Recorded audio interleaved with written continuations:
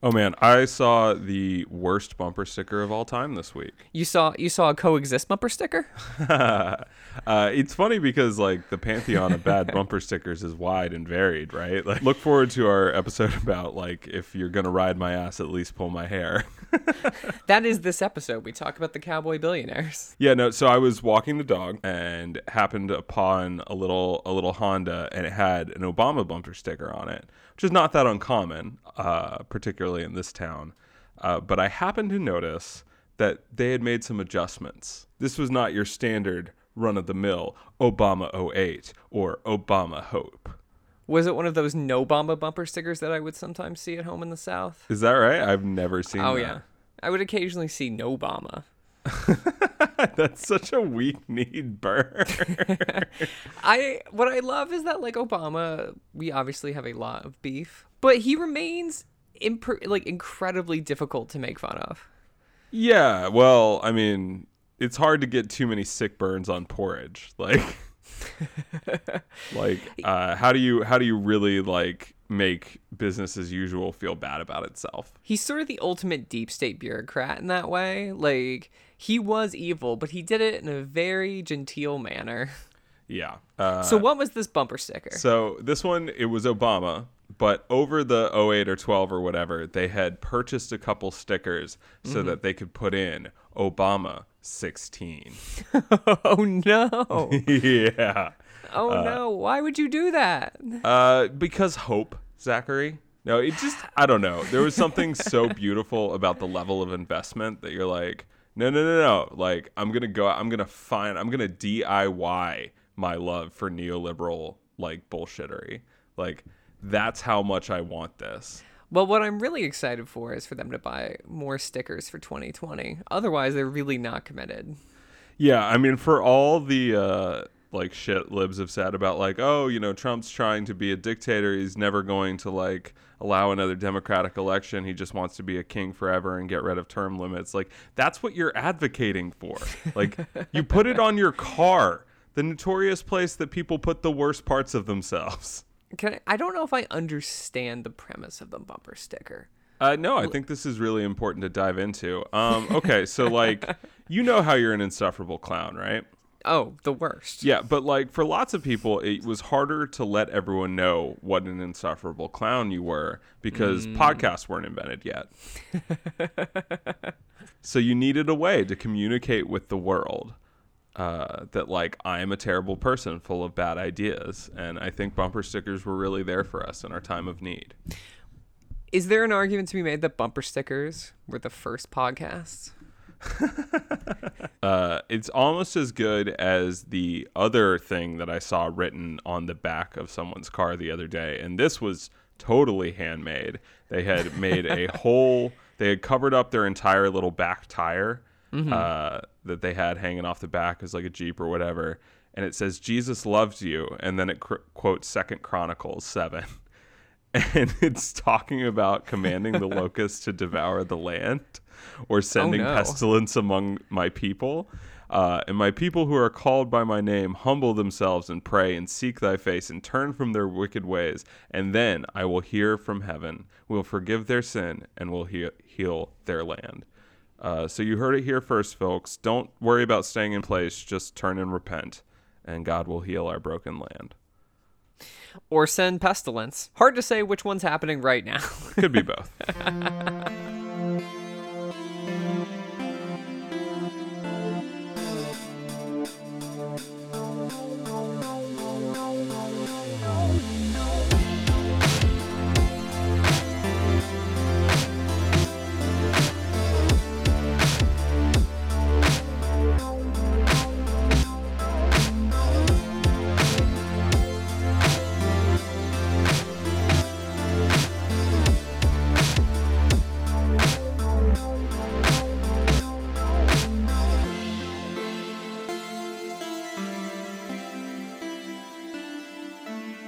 Welcome to this week's episode of Shitty Christians. I'm your host, Zachary Allard. And I'm Michael Tabor. And we are going to be bringing to you the second part of our interview with the illustrious Sarah Archer, and we'll be finishing our discussion of Rhett's Make-Believe Marriage, Christmas Brides for Billionaire Brothers, Seven Sons Ranch, and Three Rivers Romance, Book 1 by Liz Isaacson. 1 of 7, to be clear. As you can imagine, the book gets more normal as we go along. Yeah, no, it's actually a really boring episode because everything is totally chill. But before we get into that, Michael, what's going on? What is important to understand about the state of the world right now is that our religious freedom is under attack. Yes. Thank you. You know, I've been saying. I think it's really important to say that, like, as a white Christian man, I feel this just looming sense of dread and fear. I go down an alley and I worry about boots behind me. You know, brown shirts breaking into our church. It's hard when society has been constructed to limit your options and make your life more challenging. That's really hard. I feel for anyone in that position, like us straight white Christian guys. I called this weeks ago that the moment Christians weren't supposed to be at church, some idiots were going to frame this as a religious liberty issue. Because okay. Do you get to pat yourself on the back for that? Like, do you really? Like, oh, you shot some fish in a stupidity barrel. Like, hey, look, Michael, if we're talking about the things I allow myself to pat myself on the back for, it's a low fucking bar, okay? Let's start this out by saying there's a quarantine. Everyone is supposed to stay home. There's not supposed to be gatherings of multiple people anywhere. You probably know this. You may be aware. This is a very, frankly, reasonable and a little late to the party addition to our corona response. That most places, at least, are doing some form of full quarantine, essential businesses only. Other than that, I think the official wording of the ordinances is stay the fuck at home. Most Christians have been fine. Most people have stayed home. Yeah, totally. Like, this is not like a systemic issue. But it is a somewhat recurring one. I was going to say, like, you're right. It's not systemic. It's not like, the American church is refusing this thing. But it's also not just one guy either. Right. No, I didn't just dig up a crazy. Yeah. I dug up several crazies because that's the premise of Shitty Christians. So what are they doing in response to these very simple steps we're all taking to try to save each other's lives? Most prominently, you have Al Mohler in the Federalist. We've talked about the Federalist on the podcast before. Like, what a special institution that is. Like, they are funded by some extremely creepy dark money, and Sure. still manage to have a terrible website. They have a terrible website. They're also just like has-beens. Like, this era of right-wing ideology, the faux principled small government, like, you know, we need to care about like things like the debt. Like, that's gone. It's dead. And this is just this vestigial thing that's just being held together by the 3 billionaires that aren't out and out fascist yet. No, this is actually hilarious. I was reading the Federalist yesterday, you know, as I do. You know, I have my evening The one paper subscription. I have my evening cup of oolong in the Federalist. And they have this terrible thing, whereas on the corner of the right corner of the page, they have a little pop-up that is like advertising other articles to you. And I swear it was advertising me an article that was about a Sports Illustrated cover from 2015 that was at the time garnering some controversy because boobies. Well, no, because her bikini bottom was slung perilously low. And this was a real controversy in 2015 that the New York Times wrote about it, things like that. What a simple time. I have to say, the Federalist hilariously had a take that was like, it's fine, who cares? Did not expect that would be the Federalist, article. Notoriously pro FUPA. Yeah. So Al Mohler wrote an article in this august publication titled "Government Officials Use Pandemic as Excuse to Attack Christianity." Thank God. You know, I appreciate somebody's looking out for us. And what's amazing is you have this major figure of the Christian evangelical movement. We've talked about him before. He's the president of Southern Seminary, which is probably one of the biggest evangelical seminaries in the world. And he's just been a big voice in that movement for 30 plus years. You can tell he's a big deal because he has a daily podcast. And so he starts by saying, hey, look, it's a dangerous time.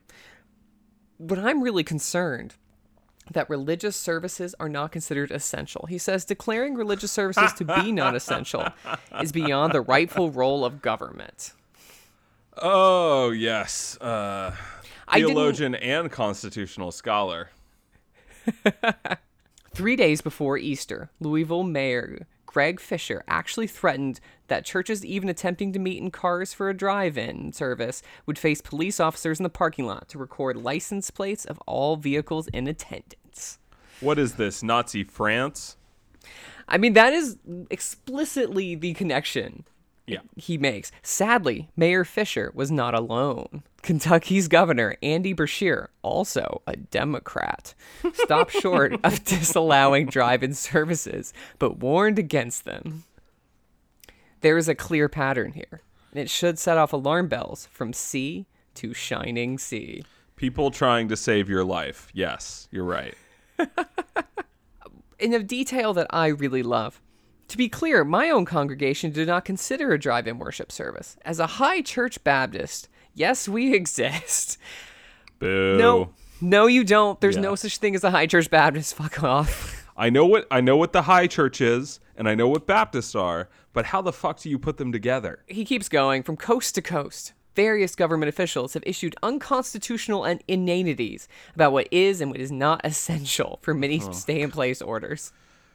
Declaring religious services to be non-essential is beyond the rightful role of the government. This shit just makes me tired more than anything. I mean, kind of everything makes me tired at this point, but like, what is your point, man? Like, you already said you're not doing this. Like, why are you so mad at people for saying like, hey, don't do this? No, I think that's actually, you're really hitting the crux of it, is so you don't think people should be in church, but you don't think the government should have any opinion about that. I mean, I think it goes back to, like, religious liberty, religious freedom, and I think we should actually do an entire episode of this at some point, because I think it's really insidious how the sort of, like, judicial right and all these people have been pushed it, essentially are trying to continue to move the goalposts to where the government can never do anything, say anything about any church ever, in any that the church, kind of the way it was in certain parts of the Middle Ages, is wholly autonomous from the state. Yeah. And then next thing you know, those mega churches will have their own paramilitary forces, and it's just Jerry Falwell Jr. issuing fucking arrest warrants. Oh yes, getting the local police to go after journalists. Very, very good. Very cool good stuff. I think it's important to connect the dots from something like this to something like Hobby Lobby being able to not provide birth control to its employees, and that got exempted based on a religious exemption. Like they don't want any institution to be able to, I don't know, make them act human. Yeah, I mean, they get to define your healthcare. Like, they get to define your rights. Their rights supersede yours. Absolutely. It's their right to choose, not yours. Right. And so, like, that's, I think, what makes it, like, it's funny on some level. Like, this, like, high church Baptist simpleton talking about, like, well, churches, it's their, like, it's funny on its face, but it's also really insidious. It's this notion that, like, the state has never any right to enforce its laws over a church, but a church is absolute right. And I think that's actually extremely dangerous. But if Al Mohler's always the guy that's just going to talk shit but never be about it, like, there are other pastors and other churches that are going to actually push these limits. There was that Florida pastor, it made national news, who got arrested because he continued holding church services. And I watched video of that service, and they had people, like dozens, if not hundreds of people, all in there. They're all standing like 3 to 5 feet away from each other, as if like Corona magically can't get more than 6 feet away from you. Like, they weren't even 6 feet away from each other. But the point is that, like, guys, that is a like recommendation for like passing contact. That is not something that's okay to just stand in a room with dozens of other people for their 3-hour church service. Nobody was in mass, and yet somehow, when not only like when he was arrested, Not only was he complaining about being the victim of a tyrannical government, the governor listened to him and issued an executive order to designate religious services as essential activities.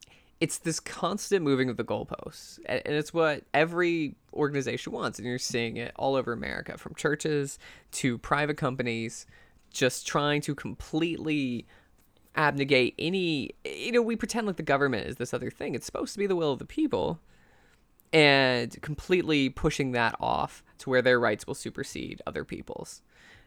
And especially in issues of healthcare, in issues of like a pandemic, like that has real impacts. And you see the way they're trumping it up. Al Mohler ends his article. One of the things he says is many of the officials trampling on religious liberty are elected Democrats, a party that has been trending in a secular direction for decades. There it is. They're gonna keep doing this until basically where if you have an abortion in the same zip code, you're tramping on a church. It's really weird to watch the culture wars become actual wars, because now people are gonna die over this shit. Like, people are gonna go to these services, get corona, and fucking die, and that is a crazy thing to be happening over some fucking late period 90s evangelical nonsense that they're still trumpeting out. This wasn't just Al Mohler being a dick and a Federalist. Not. There was a writer in Breitbart, Christians must stand up against the assault on religious liberty. And it is just you parroting the exact same language again and again. But it does open with something funny. I am personally thankful, he writes, to Donald Trump for taking the necessary precautions early to slow the spread. Early. Making every resource available to combat the virus. As long as you suck his dick in a press conference. I think what's so funny about that is that's just a lie. It's not even close. It's not even funny. And then he says, this week we have witnessed several first-hand accounts of religious discrimination and the selective targeting of worship gatherings at religious assemblies. He complains about Kentucky and Mississippi and drive-thru services business. It's every business that isn't fucking food or medicine. What are you talking about? Well, his argument to that would be major retailers, liquor stores, and abortion clinics remain open for business, Michael. Yep. When civil authorities go beyond safety guidelines and overreach, Christians should be ready for a fight by whatever legal means necessary. It's always this thing, like, abortion clinics are open, so I should be able to spread coronavirus to my elderly parishioners. Also, guys, listen, the worst thing about being a Christian is going to church. Like, can't we just take the W for once? I don't have to shake anyone's hand. I don't have to do any greeting. I don't have to, like, pretend to care about songs that are bad. I don't have to listen to people sing songs that should never be singing them. Like, what an amazing victory for our faith that we can just take a break from what we've made church. My faith has never been stronger than I'm. Yeah, right? Oh, man, dude, like, I have listened to some like bomb ass sermons via YouTube. It's great. I love it. And the last thing I'll name check is a much crazier far right wing blog sort of publication called Pulpit and Pen, published "Church is not a building, you say, that meets somewhere else already." What I love about that is the entire premise is we're not supposed to be meeting right now anywhere. You assholes. I've seen this pop up a couple times on the internet from people being like, guys, we are called to be together. That's what God said that we needed to do. So like, we have to do this. This is like the early Christians, man. Coronavirus is our lions in the gladiatorial arena, but we have to be faithful. It's like, look. Nobody said it was easy. You have to face it head on. It's like, no, that's not what this is. Just be safe. It will pass. Then go back to church. Yeah. And it's comically legalistic. It's exactly what Jesus was fighting the Pharisees about. Like, I think hey, it is man. comically legalistic. I agree with that. But I also think that we need to look at when we see the churches that are pushing back on this, they are often mega churches. They are often churches that already, in terms of their form and function, exist to make people very wealthy. So, like, you can't turn off that spigot. Like, that's not helpful. So why not make it a religious freedom issue? Because then you can have people feeling like they're taking a stand when they show up to endanger their lives and give you money. It's not very different from the voting that we saw at this point in terms of just like, oh, That's a great point. we are going, this is so valuable to us. We care so much more about this fraudulent election or my like third private jet that like your life, that doesn't matter at all, man. This is not relevant. And again, our church, countless other churches, 99% of churches have no issue doing this. Totally. They're doing what they need to do because we're human beings and we're all trying to get through this together. But like, man, there is a segment of our faith that is really showing their ass right now. And the fact that like Al Mohler, a man who represents in many ways like what establishment evangelical faith, like he's also stepping up to that plate, being like, hey, don't you come for our freedom now, spoiling for a fight with no one over nothing, is really telling. Because he's not a crazy, at least in terms of how we evaluate crazies in the public sphere. Like, he's as middle of the road as they come when it comes to like many matters of faith. He's the Joe Biden of the SBC. He's the establishment candidate for sure. So there's one more take that you found, Zach. I'm gonna call this galaxy brain Christianity. Because this take went beyond like, hey, don't let them use this pandemic to take away your right to bad worship songs. Like, you found Jim Daly. Jim Daly is the current head of Focus on the Family, and as such, a personal hero of mine because he has kept Adventures in Odyssey on the air after all these years. They're full in on Rick and Morty, different timelines at this point. Totally. It is full multiverse over there. Check in with Mr. Whitaker when you get a second. But, you know, I've seen a lot of heroes fall this week. That's Bernie telling me I'm a bad socialist if I don't vote for Joe Biden, or Jim Daly.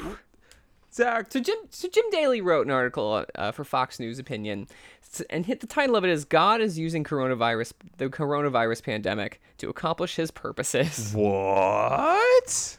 It's like, I guess God hated those 30,000 people that have died in America. I guess his purpose must have been killing everyone's grandma / half the nurses, just half of all nurses. Here's the thing: God believes that they should have gone to med school. Yeah, you know, if they wanted to live, they could have smeared lamb blood on their PPE. Oh, God. Whew. Feel a little chill. Hey, moving on.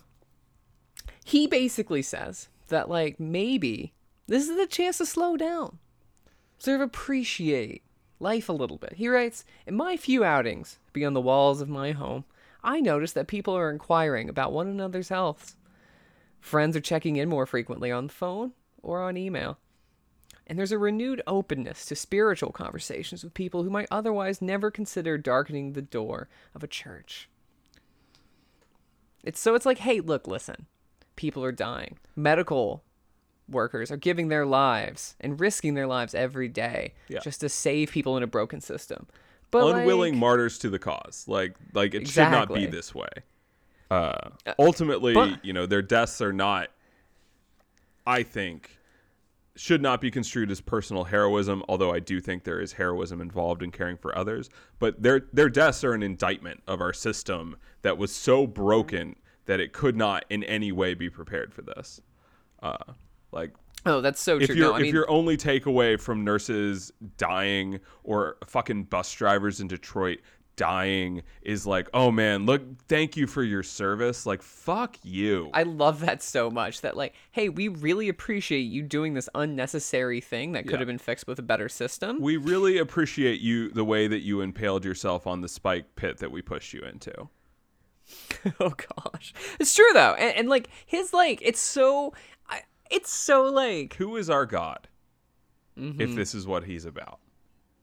If what he wants is for people to suffer, to unleash plague and famine on the world that more might find him, like, if this is your conception of God, that he basically has to, like, neg you with death into a relationship with him, like, how horrifying is that God? Like, that is the God of atheists. right Oh, there. yeah. Like, if I believed that that's who our God was, like, I wouldn't fucking be a part of any of this shit. Like, God is not judoing human misery. Like, that is not his deal.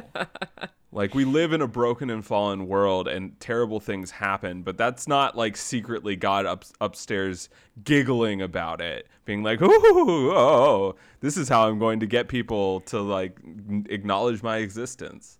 And this is also just like, that's totally true. It's this like comically bad portrait of God saying that like God is using this so you can like reconnect with Sudoku puzzles. Cause like it's also peak rich guy. God is inviting us, he writes, to take inventory of what's really important. In his graciousness, he's providing us with an opportunity to become reacquainted with our families.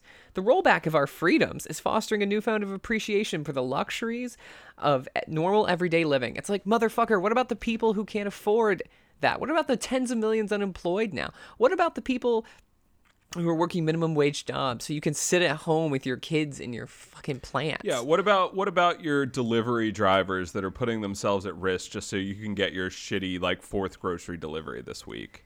It's just about some asshole having a staycation and God, attributing it to God. so, Like, that's so true. like he thinks God wants him to slow down. God really wanted me to get Zoom Premium. No, you're so right. This is spoken from a position of no personal danger or threat, and also no care for any of the millions of us that are in those positions. Oh, yeah, completely. Well, it assumes the humanity only of people who are able to just, like, cool chill it in their nice house. Oh, God. I just read his next line. The irony of all this happening now, in the midst of Passover and Easter, should not be lost on anyone. That's great. That's a take. What's amazing is that every year during Passover, during the celebration of it, Jewish folks still like acknowledge the death more of the Egyptian firstborns than he is acknowledging the death of his own countrymen. Man, what a heavy weight the word irony is carrying there. Like, we're talking about the weight of thousands of lives being wrapped up in the term irony. Mm-hmm. Yeah. God sent this plague upon us so that you could have an extra anecdote for your Easter sermon, bro. Hey, look, Michael, sometimes, you know, you're going too hard. You're just crushing too much with focus on the family. You're making too many millions of dollars. Exactly. You are preventing too many people from having health care. You have stopped too many women from getting abortions or health care, and you just need to stop and smell the roses, It's man. time to take a break. Lean back. You know, man, like, get one of those fancy juicers and just chill for a bit. You know what? God sent this so that you could have your Netflix binge. God wanted you to really understand the life and times of Joe Exotic. So how did he bring home that? How did Jim Daly bring home his treatise on why Corona is good because he can take naps? Basically says, this is Easter. Life triumphs over death. Because Christians have never met a cliche that they can't shellac with a bit of dishonesty. I think the ending that hit the most for me was when he quotes Blaise Pascal. And he says, yes. All men's miseries derive from not being able to sit in a quiet room alone. Okay, so Blaise Pascal wasn't trying to speak to this moment. I don't really know that much about him because I am an ignorant public school educated dickweed. The official position of shitty Christians has always been we don't read. Yeah, So, double down, fuck you. So, fuck. But, like, holy mother of God. Well, to apply that to the current moment when people are homeless, or they might have a room without food. 17 million people have lost their home, and there's no rent abolition on the horizon. So these people are going to be drowning at best. Oh, yeah. And that's not counting the millions of workers or the hundreds of thousands of workers who are risking their lives to try to get people fucking toilet paper, or the other tens or hundreds of thousands of people who are risking their lives to try to save people's lives. And all of that, he somehow manages to sum up in the idea that, like, all of men's miseries are derived from not being able to sit in a quiet room alone. Like, Yeah, people the can't amount chill, of dog. privilege that you have to have for that to be your takeaway. Like, these people aren't even good at lying. I think that's what gets me. Is like all you have to do is keep the grift going, dude. All you have to do is not let the mask down and show people what a truly horrific monster you are. And yet somehow they can't even accomplish that. I totally think that really hits the nail on the head because, like, you know, we're children of media. We love books and movies and TV shows, and I think there's this presumption in fiction that, you know, the villains, the bad guys, like there's a cloak, you know, there's double speak. And 1984 is great, but it's more that there's a subtlety and nuance to it because, you know, it has to be for a fictional world, but the reality is far, far stupider than that. Yeah, they can just beat you over the head with this bullshit, and a certain segment of the culture is going to be like, true, true, true. I think one of my final thoughts on this is that we've reached a point where actually it doesn't matter, where propaganda, we're almost in a post-propaganda world, and I kind of want to like return to this at a big because I think that's an interesting idea. But I think we're in a post-propaganda world. They can just tell you, we should reopen the economy and kill grandparents because that's worth it. Billionaires' like wealth is increasing as 17 million Right. Americans lose their job. Right. Like, they don't have to sell you anymore. Yeah, we're They just will take openly it. fraudulent. You know, there's this old idea of manufactured consent. At a certain point, it doesn't matter. Yeah, I mean, they're They own us. parading Bernie Sanders nude through the streets right now, Game of Thrones style. Like, it's dark, man. We're in a dark timeline right now. Yeah, and I kind of struggle to feel not feel black-pilled about it because we are just in this phase where they just they put the gun to your head and tell you when they're going to pull the trigger. Yeah. and with that, let's get back to romance novels. Happy Easter, everybody. On that sort of terribly bleak note, let's get back to Sarah Archer. I want to find out what happens with these two crazy kids, Rhett and Evelyn. I said, cowboy, take me away. Fly this girl as high as you can into the wild blue. Set me free, oh, I pray. Closer to heaven above and closer to you. Closer to you.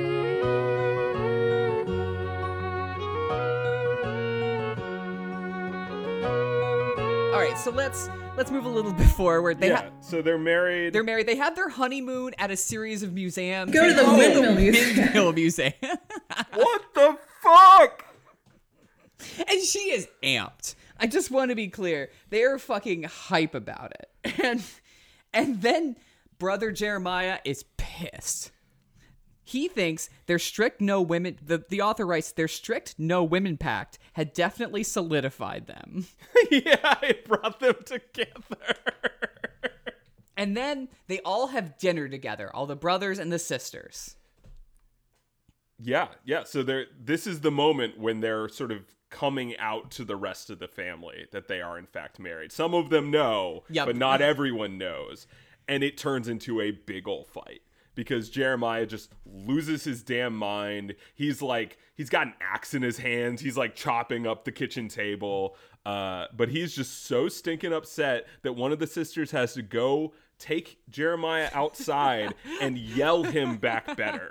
And there's an extended scene where the entire rest of the like brothers and sisters are just sitting there watching her scream at him, being like, yeah, you go, girl. It's extremely normal stuff. I kept thinking, it says Christmas Brides for Billionaire Brothers. I kept book waiting. one, Michael. Yeah, I didn't quite realize. We've got it to was a stretch this series. out. We're 7 books. Yeah, I kept expecting for a multi-marriage situation, but I didn't realize that, like, clearly all these other brothers and sisters are also being set up in various ways. And so, you know, Jeremiah's the hothead, so he has to talk to the sister that's also kind of, like, intense. But that just never comes to any fruition in this, and I was really disappointed. Yeah, there are eyes made. Like, a good chunk of the book is, like, multiple brothers wanting to be with her sister Callie. Because, again, this is essentially PG incest. Like, it is just going to be, I guarantee you the end of this story are all the same brothers marrying the same sisters, all having a bunch of inbred cousins who all then marry each other. Yeah, she breaks bad for the last one. It's just a giant sibling orgy. Yeah. Excited to get there. Yeah. Stay tuned to this pod for that. So, we're going to kind of jump ahead a little bit. He gets called on a case. They don't do anything but say he gets called on a case, and it never comes up again. She briefly lives at the house, but is never there. And Rhett gets super pissed. Yeah. Because she's not even eating breakfast with them. Also, it's so weird that like they're trying to keep the fact that their marriage is fake a secret, yet she lives in the house with the brothers who all know that she lives in a separate room from Rhett. They don't sleep in the same room. She's never there. Also, the premise is that it's public, so she can get more business. Yeah. Like they don't even have any sort of internal logic within their illogical idea. Yeah, her living in a separate room and just being really uncomfortable there is like one of the strangest. Like, why is any of this happening? And Rhett just being so upset that she's not hanging around more with the brothers who hate her. Like she is behind enemy lines at this point, and Rhett's just like, why won't you drink coffee with me? That is so true. If this had turned into like a horror story where she has to like make it out of the house before the brothers hunt her down and sacrifice her, that would have been a way more interesting tale. It would have also been more naturalistic to billionaires. Yeah. So they get a house. What I love about this is that he has multiple billions of dollars. They're in West Texas, where we could all afford anything. And I want to find... I own several mansions in West Texas currently.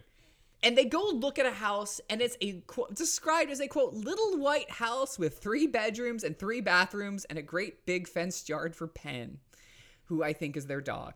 And Tiger. who is now canonically the tiger. Again, even if you're a millionaire, why are you in a house that's like my parents'? Like, what the fuck? Yeah, it's like it's trying to play on this fantasy of a man like taking care of you and buying you things. He buys her this house. He buys a house full of furniture and everything that she needs. But they're not willing to really like go there with the fantasy because that seems too, I don't know, distasteful or something. So it has to be like, oh, it's just this nice little middle class house. It's very bizarre, that juxtaposition in the morality of it all. The true eroticism of this book is its relationship with wealth. The like attraction-revulsion divide is most clearly seen with the wealth. But yeah, he also buys the house, doesn't tell her that he's buying the house at first. I think it's important to say she wants to rent, which is funny. So she dumb. wants to, he's a billionaire, and she wants to spend money on landlords. What the fuck? And then he furnishes the entire house without her knowledge or consent on any item. And then, after it's all tastefully appointed, he has to then decry any relationship with that. He's like, oh, I didn't pick anything out. I don't do any of that interior decorating shit. That would not be cowboy of me. So I just walked in with a credit card and let the lady at the store do it. Like, he furnishes the whole thing, and then he's like, no, it wasn't me though. Like, truthfully, Rhett has been looking at swatches for like 15 years. That's the guy that he is. He knew exactly what he wanted this house to be. He's an interior decorator at heart, just sort of like living the sad lie of being like a dead horse investigator. I wish those swatches hadn't been made of human skin, but like whatever. You have to meet people where they're at. So they move into this house together. And the book, I think this is where we need to get into the relationship. We've talked about the wealth, we talked about Rhett. So the book, this is the strangest part of it, of the strangest book. This is the strangest book written by David Lynch. And the book constantly insists, we have to talk about that they are not married. In their thoughts, they are both like, we are not married. And Rhett, basically from the time, it's been about a week since they've gotten married and moved into a house. And he basically constantly is making out with her, feeling her up, and being like, I love you, we should be together. And she is constantly like, he's okay, he makes my blood run hot, but do I like him? Are we married? What happens next? There's this constant like thought of like, well, this is a fake marriage. What happens when this ends? Well, he explicitly buys the house for fucking. Like, he buys the house. He says, he's like, well, I'm hoping we get to do those things that married people do. So, like, they're in this fake marriage, but there is a, like, physical component, but they don't really acknowledge where they're coming from emotionally. And it's very bizarre. These people cannot fucking talk, ever. Their entire relationship has no real tension, and I know Sarah knows this as an author who's actually done this, but all love stories are predicated on an obstacle, and there's no obstacle keeping them apart. Yeah, they like each other. Her business is booming thanks to him. Like, there's nothing bad happens in this entire They get to a point as the book goes on where they kind of introduce the idea that Evelyn has some sort of like intimacy issues, or she has trouble connecting to him, or being open about her feelings or something, but it's all so kind of amorphous. They don't really go into where that comes from. And it just feels like this sort of plot device that, because they need to be broken up for a while just for the story to go somewhere, but it's not actually ingrained in the characters at all. Yeah. Totally agree. And so it's just this story about these two people who want to be together, who live together. Who are married. Who are legally married and aren't sure if they are together. And so at first, the first night they're together, let's transition to the sexual politics of this. They have separate bedrooms. And she is sleeping in her own bedroom, but it's strange. And so then she gets up and she's in like normal pajamas apparently, including like a tank top, and she puts a sweatshirt on it, and she thinks to herself, like, she didn't know why, but it was important to have another layer of protection, which is creepy. And then she goes and lies in bed next to him, and then it cuts to the next morning. And it does this for the entirety of the book. We'll only jump ahead to say that, like, towards the end of the novel, we'll go back to where we are in the plot, but towards the end of the novel, he references, like, making love to her once. Yeah, I did not know they were sleeping together until like 30 or 40 pages after it happened. Because they're so careful about not actually saying what's happening and being overly delicate about it that it just is invisible in the book. Yeah, it's really bizarre that they even go so far as to sleep together but then not bring it up. It's also really weird, like, ostensibly, one of the reasons they need to be fake married is so that it's okay when they fuck. Like, that's morally allowed because, hey, they're married anyway. So even though this whole thing, they don't even know if they're in a relationship, it's fine. Everything's fine.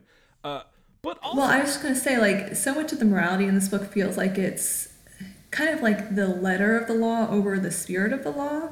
Like, this is very much a book that is in, like, the no sex outside of marriage camp. Like, they literally call sex married people things multiple times. Somehow the worst term for sex. Yeah, you both are married, and you're like, no. Yeah, no, not about it. And it's like they think that they can't sleep together if they're not married, but then they have a fake marriage, so it's okay, even though it's purely on paper. It's this weird, like, think, what are you doing to what is ostensibly the sacrament of marriage? Like, you got married as a lie to save your business. That has no moral implications in the world of this book. At one point, Evelyn literally says, like, oh, I'm not doing anything wrong. Yeah. Oh, she gets on her knees a couple times to God and is like, is there anything wrong with this? And she heard nothing, so she assumed it was fine. Yeah, because she doesn't get struck down by lightning in the moment, then she's just going to keep doing what she's doing. And what's so funny is it's important to briefly talk about the Christian sex etiquette, which is like, don't fuck until you're married, which is this book. But this book basically says it's okay to have sex, even though the book also insists constantly that they're not really married. Yeah. And so it says that, like, what Jesus wants is you to get that marriage license, and then everything is cool. And then anal. Like, that's kind of what Jesus is about in this book. Well, there's also, like, I don't know if this is jumping too far ahead, but there's a point later where they get legally divorced, even though at that point in the story they are, like, they've decided they want to be together long term and they're planning on getting quote unquote real married, but they decide in the interlude where they are not legally married but they're still, like, living together, they're committed long term, they have to stop sleeping together because they no longer have the paperwork to say that they're married. So Jesus is a hall monitor for paperwork? He's the bouncer of the vagina. He's just standing there with the little velvet rope. You have to have your note, your hall pass. So they're living together, apparently sleeping together. I did not know this, like you said, for pages and pages. I think an important detail here is that then they meet her father, and her father's kind of standoffish. And apparently she had gotten married, done all these celebrations, and had a best friend for a year before that her dad, who lives in town, had never met. Yeah.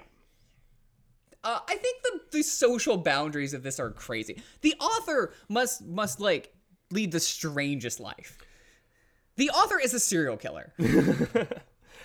There are so many moments in this book that seem to only show up because it's maybe something that she saw that day. Like, late in the novel, Evelyn goes to her father and grandma's house and realizes that they're basically hoarders for no reason, and then spends a while like cleaning things up. And she's describing all of these like surfaces that are just coated in trash and have just nonstop knickknacks and nonsense on them. And then it just moves on. It's just like, Yeah, I was really like, I thought that was going to go somewhere. I was kind of interested in like the hoarding storyline. yeah.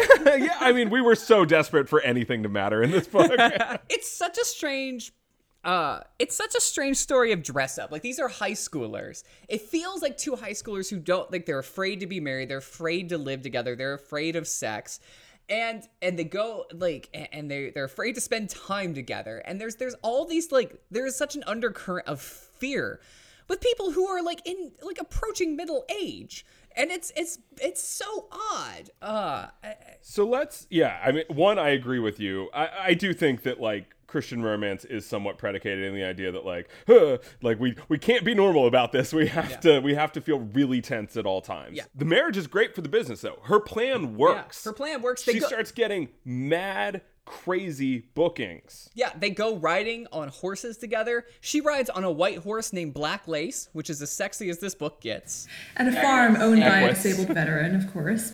That is my favorite There's thing. therapy horses. I also was interested in that plot line, and then we never came back to it. I was like, I want to hear more about the therapy horses. It also goes out of its way to denote that the therapy services are not free.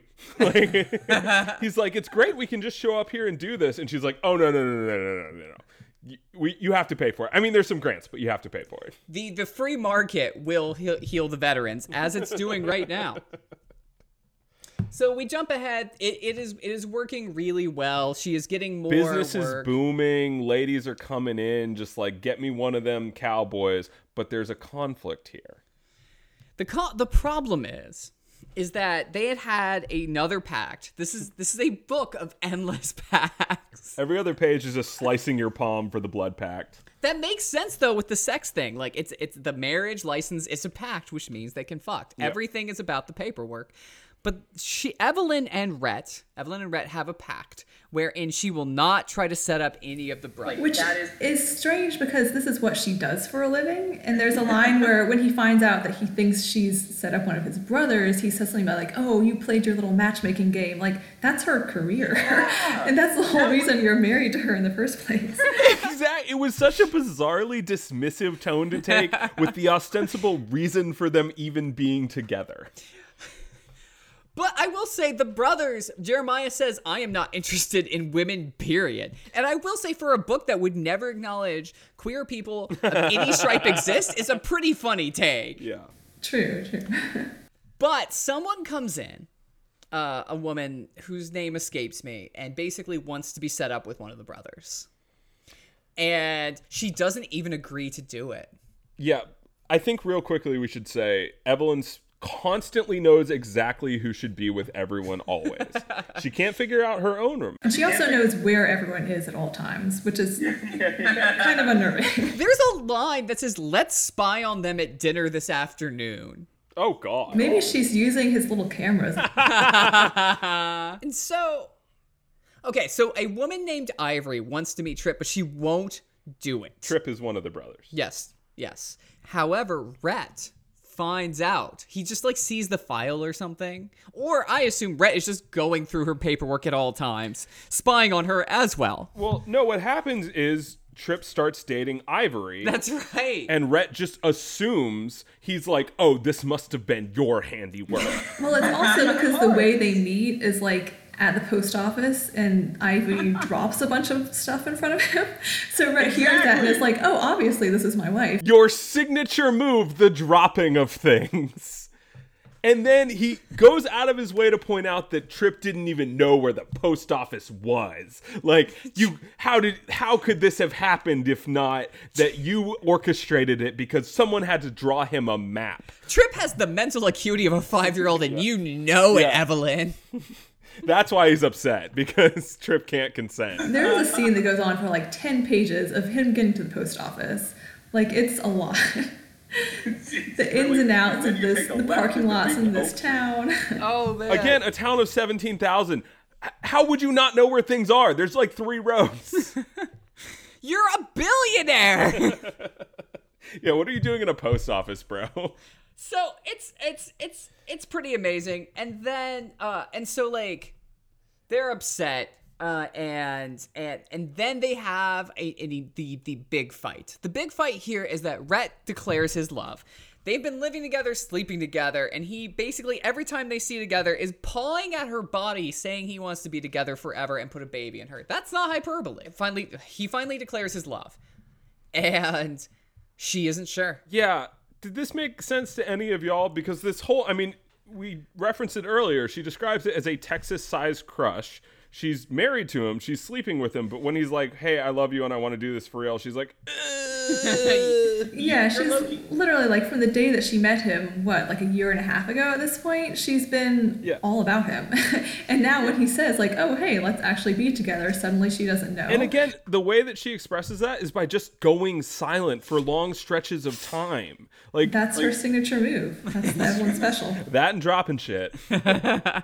Well, speaking of that, so she's like praying, like trying to pray to God. I want to get to the religious stuff in a little bit. And one of the lines is, no amount of time on her knees had provided her with the answer. And that's just, that's great. And so she doesn't know, and this just goes on. She just doesn't know for a long time. And then Rhett yells at her, and... Well, yeah, so he's already upset about that because he's like, I need an answer. Can this be for real? And she's like, I don't know. And then she's like, I'll try to answer you tomorrow. And then it jumps forward a week and then another week. And she still hasn't answered. And she knows that he's desperate for an answer. And she just keeps ignoring him. And that's when he thinks that she set up her brother. Right. For the record, her brother's also dating. Everyone but Jeremiah has girlfriends at this point, at various points. Like, poor Jeremiah has just repressed himself. I think that's plain. We all know what's going on with Jeremiah, but the point is, like, he's upset that she's breaking the pact around dating, but his brothers already are. They clearly want this. Go ahead. Oh, I was gonna say, I think it's strange that like he's so mad about the thing that he thinks that she's. He's so mad that he thinks that she set up his brother, but he doesn't just go and talk to these people and find out that Evelyn didn't actually do it. Like there's a line where he literally says like, well, maybe she's telling the truth, but he can't talk to his brother and he doesn't have Ivory's phone number. So they just let the whole thing fall apart because he just doesn't want to communicate. Because he can't have one honest conversation. Yeah, it's hard to find someone's phone number when you're a billionaire in a town of 17,000, let me tell you. In a town where everyone knows each other and knows exactly what everyone else is doing all the time anyway. I also just want to briefly shout out Ivory. Ivory is just a, like, badass queen in this moment because she breaks bad, man. She's like, you know what? I don't need this fucking shifty, like, matchmaker. I know the move now. I drop shit. I can stalk men myself. I can make this happen. Like, Ivory made some shit. She wanted that and she made it happen. Good for Ivory. I do think Ivory must be in one of the spin-offs because they spent like a chapter talking about her and her son and like all this backstory on Ivory that didn't go anywhere. So either that's just another like hoarding tangent or she's going to be the heroine of another book. Listen, there's a lot of books. There are no tangents, Sarah. Yeah. It's basically Game of Thrones. I assume we'll get to the end of this and be like, that was actually the greatest work in the English language. Just sobbing. It all makes sense now. All the threads tie together. So what I love here is I want to draw a contrast. So he's upset. Sadness filled him. He never wanted to be with anybody but Evelyn, which is weird because he was engaged and he's in his 40s. But he had learned one thing over the last month, patience and more patience. He had asked God to help him so many times, and every time his answer had been wait a little longer.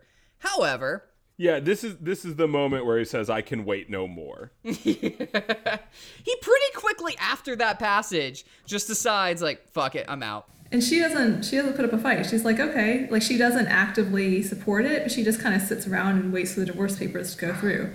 Well, she literally doesn't show up to the hearing. Yeah, which, again, no prenup, ostensibly makes her a multi-hundred millionaire. Never gets brought up, but, like, bro didn't have that paperwork, so... It's never, nothing is contested. That's basically all they say. And then she enters, I want to talk about something here briefly. It enters in this period where she is just self-lacerating. This is where where Evelyn just spends all this time being like, this is my fault. Rhett is correct. I am the worst. Why can't I love him? And continually talks about how Rhett was correct. He was perfect. And kind of like two of our other episodes with I Still Believe and Unplanned, the abortion movie. It's the third piece of Christian media ostensibly targeted towards women, where the men literally have no flaws and are more correct than the women at every single turn. It's very strange. The men are both objects and sort of deified. Yeah, it's bizarre, and especially because in a way they both Red and Evelyn are presented as having the same issue, that they like have trouble like getting through to their feelings or making commitments to people, or they've both been kind of hurt in relationships in the past and can't get through it. But yet Rhett is presented as like, oh, it's just this sort of thing that happened in the past, but now he's over it. Whereas with Evelyn, oh, it's all her fault. It causes the marriage to fall apart. It's this much bigger thing. Yeah, he starts with the relationship issues and then they disappear instantaneously. She never has them until this moment, and then they're super severe. Yeah, and we don't know where they came from. Exactly, yeah. It's very, very strange. I agree with the like men being deified. At one point, she describes this argument that she has, and she's like, oh, I guess it wasn't really an argument. It was mostly just him talking, and he was saying really amazing things. Like, he's yelling at her, and she's like, correct. I am human shit, correct.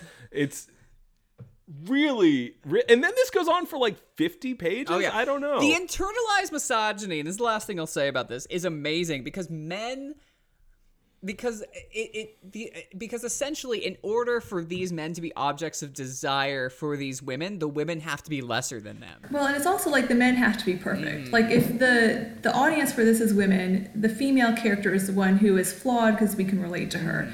But the men are held up as this kind of like perfect idealized fantasy love interest, which in this type of genre means they can't have any flaws, to the point where they're completely unbelievable. So if he, was even 20% responsible for the things that go wrong in their relationship, then he's not a viable love interest anymore, according to the rules of the genre. At least Christian Grey had those scars. Yeah, no, I think that's a really interesting point. They have to be perfect. Any flaw, one piece of sand in the microchip and the whole thing falls apart. He's no longer the perfect billionaire cowboy, selfless, works for free to help the family farm. Buys a house and furnishes it, but also doesn't give a shit about furnishings. Like, it's such a weird level of like, oh, even his boots are perfect. Like, even his shoulders are perfect. Also, we get tons of descriptions of his appearance. The only thing we hear about hers is that she's like, oh, I should have lost another 10 pounds for the wedding. Yeah. And then being like, oh, but he doesn't care about that. I think at one point she's wearing like a yellow blouse in a scene, and we keep hearing about the blouse, but we don't really ever hear much about what she looks like. I mean, Rhett apparently thinks she's super hot. Yeah, clearly. But that's that you kind of only ever see her through his eyes, and he's a dullard. So it's just kind of hard to get a sense of what she looks like. A dullard or the perfect man? They might not be different. What up? I've never been called a perfect man before. So they're divorced. She goes to her grandma. Her grandma says, you just need to channel some of me, dear. There's nothing you've done that you can't undo. Yeah, nobody actually believes that they break up.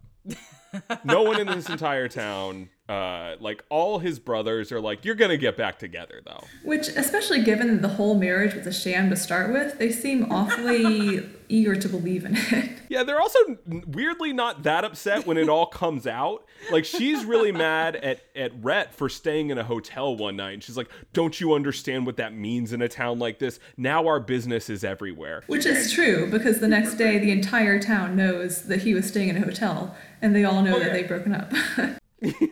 It's just... It's very The Lives of Others. Like, just like, yeah, everyone is just spying on everyone. This is secretly set in East Germany. It's so strange. She is punished just for needing time. I kind of wanted to bring this up too. Like, yeah.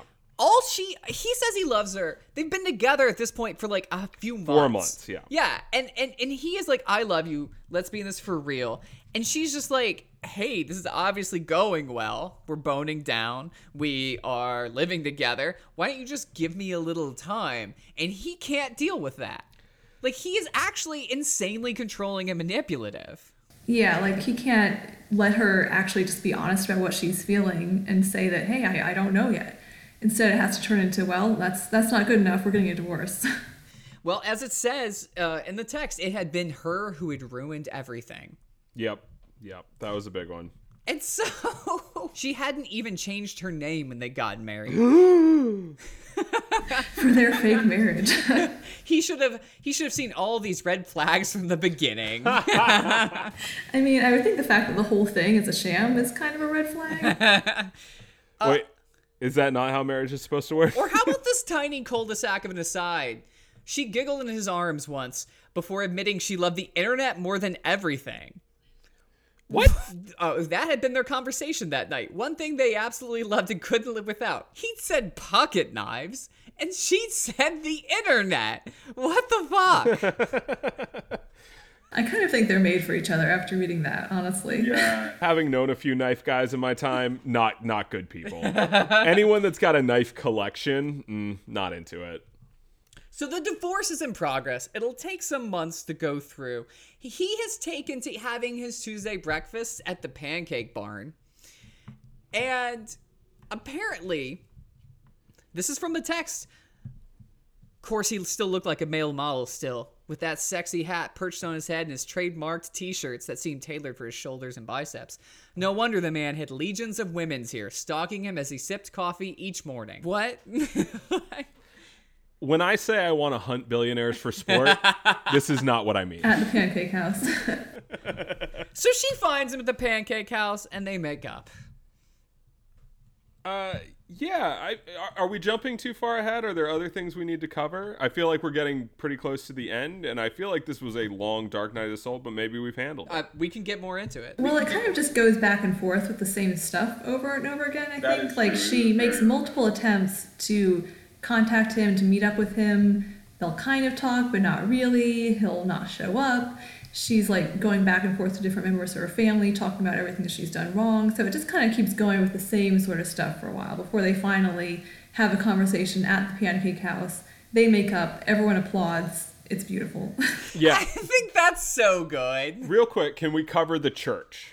Yeah. Because I think that's the one important thing that happens is she walks up to him in church. And this is like a big moment for her because she's being emotionally honest for the first time in this fucking book.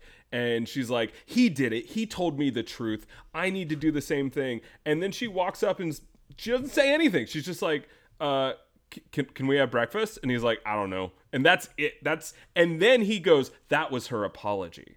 Like, he figures out later that, like, that's as emotionally honest as she gets in this whole book. And it's portrayed as brave because the church is full of catty bitches. So, like, her walking up to him in that moment when everyone knows their business is, like, her choosing emotional strength in the face of this terrible town. And she invites him back to breakfast and he doesn't show up. He doesn't fucking show up. And that's when she hunts him down at the Pancake House where everyone already knows, which is treated as this big discovery for her. She's like, I know where he would be. He loves those Western omelets. Literally every other woman in town is already there every morning watching him eat.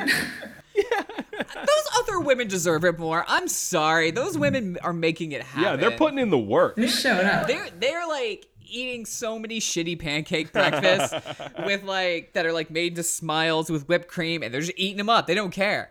They don't care. The waiter behind the counter is talking to Rhett, being like, you're good for business. That's true. Like, That Rhett happens. at this point is basically like a shirtless guy standing outside an Abercrombie to try to drum up business. Like that's this man's role at this point. Also, I think this explains why none of the women in this town have real jobs, why they're all like matchmakers or like jewelry makers, because they have to spend all their time like stalking the men around town. They have to go to the Pancake House. Pancake House, the feed store, anything that you just got to get them off the ranch and then you can nab them. Like, By the way, this is also an entire world where men have no sex drive or desire to be with women of their own volition. yeah, men are portrayed. I mean, literally, we saw this with the brothers decide having a pact to not I have fuck no anyone. interest in women, period. Yeah. But yes, like men are completely oblivious to women, their charms, any sort of sexuality. They're just going about their day doing cowboy shit, and you gotta snag them, wrangle them to the ground. There's even a scene where like two of the brothers, I forget which ones, but they're like out at a restaurant or something, and these two attractive women approach them and are like, "Hey, are you going to the dance next week?" And one of the brothers to the other is like, "We have a pact," and they just tell the women like, "No," and they leave. They're like so rude. It's like they're 12-year-old boys. The He-Man Woman Haters Club. Yeah. That's so funny. Zach, I'm going to insist that every time we're in public together from this point on, anytime anyone of any gender identity tries to talk to us, we just yell, "We have a pact," and run away. Michael, you're just describing the past. That's how we ended up in Los Angeles. We couldn't get any further. We're 4 miles from the ocean. That's true. So she hunts him down at the pancake house. They make up, and then they immediately rush back to the house to make out. But instead of fucking, they decorate for Christmas. That's what you do. But they're not even going to be there for Christmas. They make a big deal of this over and over again about the fact that they're spending Christmas in the Caribbean, but they still have to decorate for Christmas at like all of their houses. Yeah, she's like, They can't pay to have it done. it's like 5 scenes with the mom being like, "I need you to come to the Caymans for Christmas," and Rhett being like, "I don't know. Can my wife come?" Like it's just so weird. Will there be room for her? Yeah. And so they get back together by getting divorced. Oh yeah, this is treated as a good thing. Yeah, so it's important that they get divorced so then they can have the real wedding with everyone there and the whole to-do. Yeah. That's how you know it's real. And he says at one point, because she doesn't want him spending all this money on her. She talks about getting a job. I think my favorite part is when she's like, "I will need a job." Oh yeah, after the divorce happens, her business dries up. She goes, she's like, "I gotta get out this matchmaking game. No one will ever trust me again." Never mind that I'm marrying a billionaire in like a week. Yeah. Oh no, how will I? And owns her own ranch already. No, she's gonna be an accountant. Fuck you. And so they get divorced, they have a real wedding, and Rhett's like, "God bless me with money so I could use it for good things, and you're a good thing. The Shining Star Ranch, which is her ranch, is a good thing." And that's the only time you see him using his money for something other than, like, wrestling with his brothers and buying her houses. He says he firmly believed God had blessed him with the money to take care of people he loves. Billions to buy her 3-bedroom house in Texas. 5 of the people you love are also billionaires. Yeah, at one point he talks about how the brothers can buy the ranch from him if he moves. And it's like, why are you worried about who this? cares? It's worth $200,000. So they finally get married. This is bizarrely short. Yeah. After I really expected them to pull out the stops for the wedding, but it's the final chapter and it's the shortest one. It's like 3 paragraphs of them being like, and now we had a wedding. Yep, the pastor performs it. Of course. She's 40. The book negs her for her weight. Mm-hmm. But apparently Rhett looked great in his fancy black tuxedo, a cowboy hat perched on his head, and a smile on his face. See, I have a feeling that each of these 7 books is going to end in like basically the same wedding. So maybe that's why it's short, is because she was like, "Okay, I'm already tired of this. I can't like do all my wedding energy in this one scene." Yeah, I think the like 7 sons.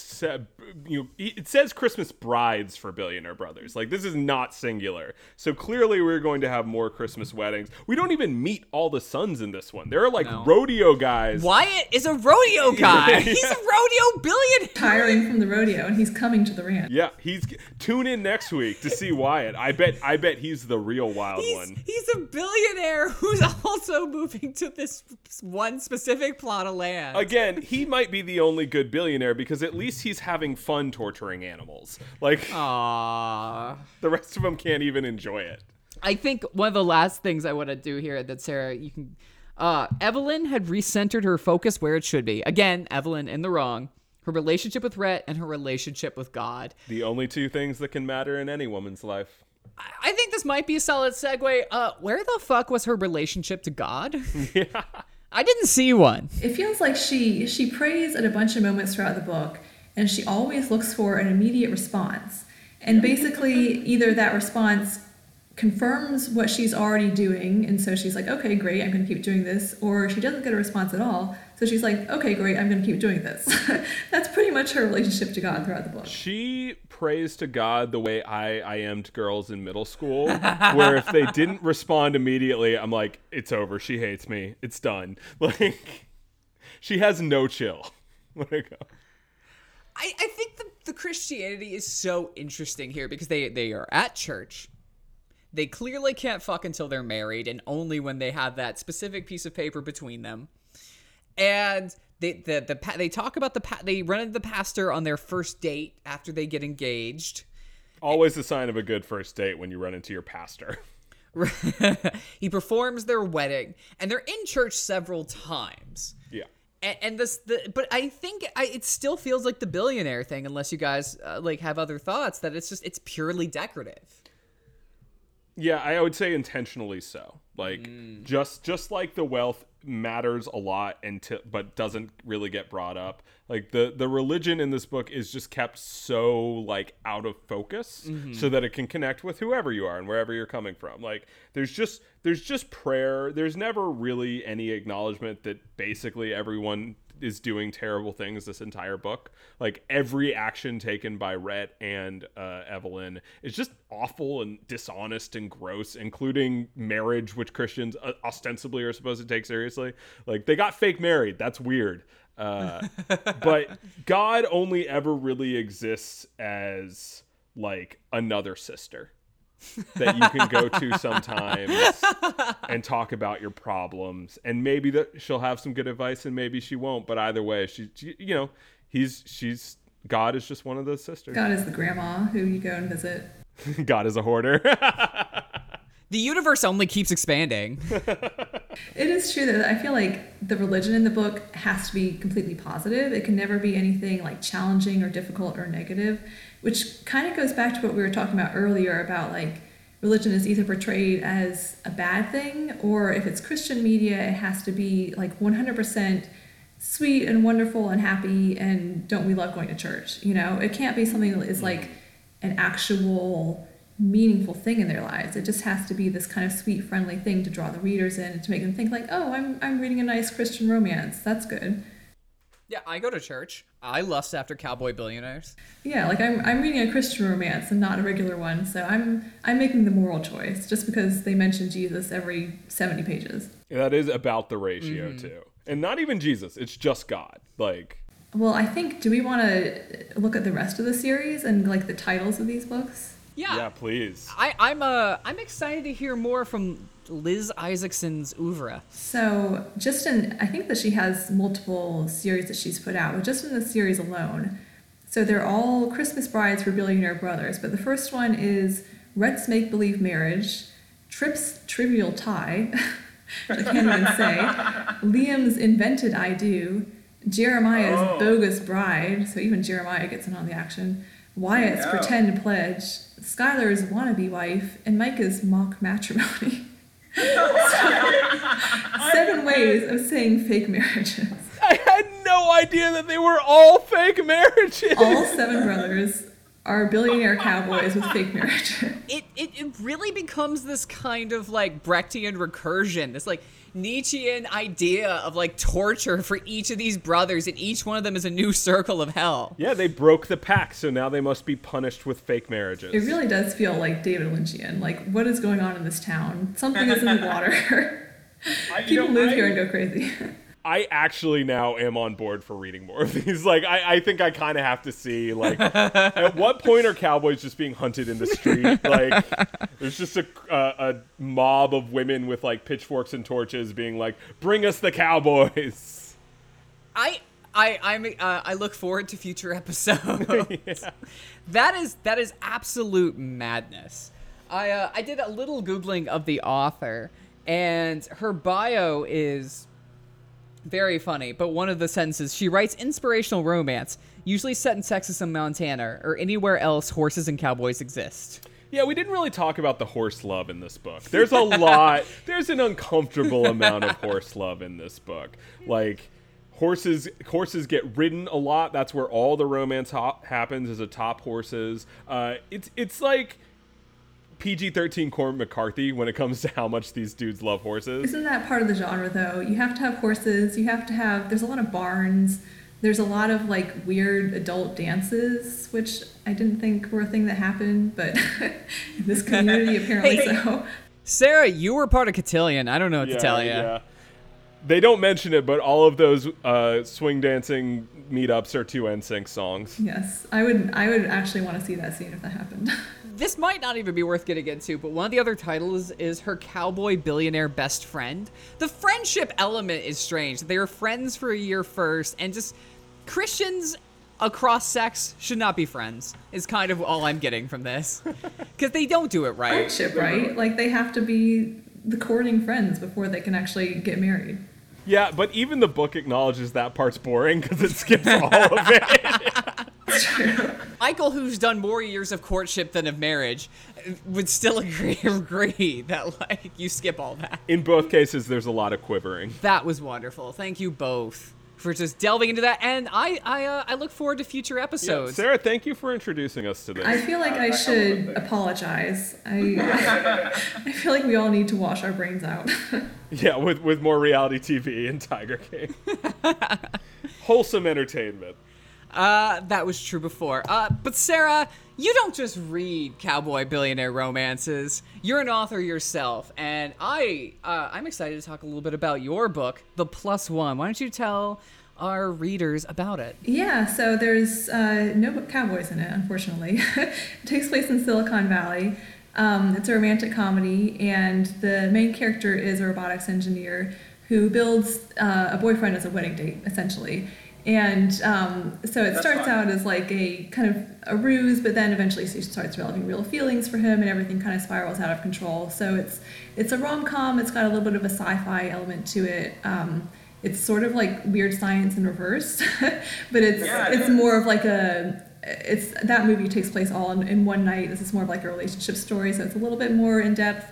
But yeah, it's fun. It's called The Plus One. There's also a version that just came out in the UK.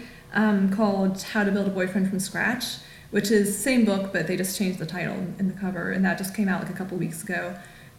So yeah, it's a fun read. Check it out. Now, I strongly encourage our listeners to get it wherever you can get books. Amazon, I understand, for most of you, but it is funny. It is hilarious. It's a scream. It's one of the few books I laughed out loud at. Aw. So go buy several copies for you, for your friends, for people you know who can't read. It's fine. They'll find a way to use it. We're all stuck indoors right now. How better to entertain yourself Yeah, than this is the time. robot boyfriends? Sarah, thank you so much for being here. Thank you. This was harrowing at times, but I feel like I learned a lot. I've been on a journey, and this was fun. You know, we've all gotten older together. I'm wearing chaps now for some reason. Oh yeah, my belt buckle has just been swelling in size over the course of this recording. Yeah, I've been meaning to talk to you about that. A journey of spiritual discovery. With carnal consequences. That would be a great title, actually. Through the next book. Sarah, thank you so much. And where can we find you on Twitter? You can find me at Sarah Archer M on Twitter. You can also check out my website, which is saraharcherwrites.com, and I have like all my links to social media handles and everything on there in one place. The book is there. I have a blog, all that stuff. So yeah, I'm on the internet all the time. I have no life, so come. Spoken like a true writer. Sarah's a great Twitter follow as well. My name is Zachary Allard. You can find me at Zachary_Allard. Michael Tabor at Michael Tabor. And this has been this week's episode of Shitty Christians. Rate and review us on iTunes, and buy Sarah's book. Cowboys ain't easy to love, and they're harder to hold. But they'd rather give you a song than diamonds or gold. Lone Star belt buckles and old faded Levi's, and each night begins a new day. If you don't understand him, he don't die young. He'll probably just ride away. Mamas, don't let your babies grow up to be cowboys. Don't let them pick guitars or drive them old trucks. Let them be doctors and lawyers and such. Mamas, don't let your babies grow up to be cowboys. 'Cause they never stay home and they're always alone, even with someone they love. Cowboys like smoky old pool rooms and clear mountain mornings. Little warm puppies and children and girls of the night. Them that don't know him won't like him, and them that do sometimes won't know how to take it. He ain't wrong, he's just different, but his pride won't let him do things to make you think he's right.